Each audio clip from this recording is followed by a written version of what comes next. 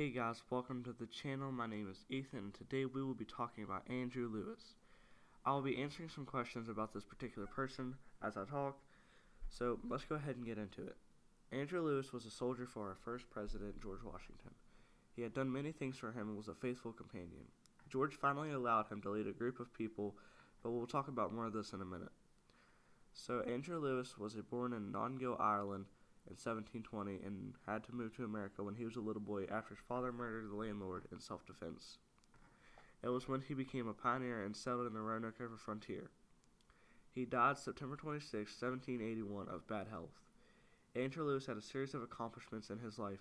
He successfully made it to America and became a pioneer. He later became a soldier for George Washington. He was able to lead a successful militia against the Indians, which caused expansions for the American Revolution. After his service, he settled down and got married and had kids of his own. He has taught us to keep moving forward even in our toughest times because something always good comes out of life.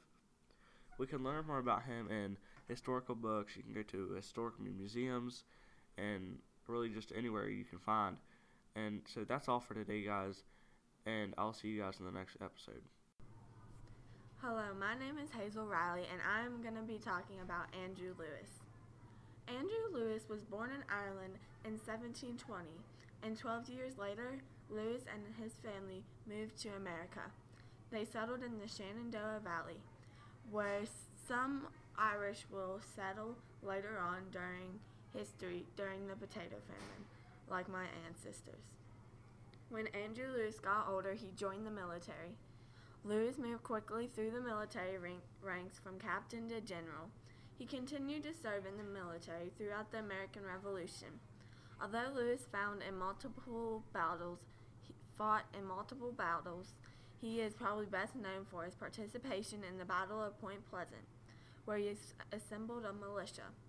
During the battle, Governor Dinwiddie sent Major Andrew Lewis with a company of militia from the Greenbrier Valley to meet the Shawnee near the Ohio River. Leaving from Fort Frederick, located in Augusta County, Lewis traveled with about 340 men.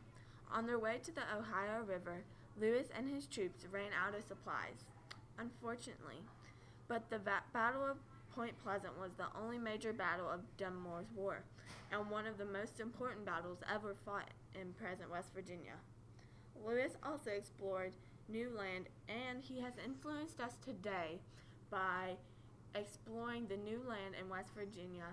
And if he did not explore the new land in West Virginia, then we wouldn't want to live here because it would just be this unknown jungle that no one has ever explored before.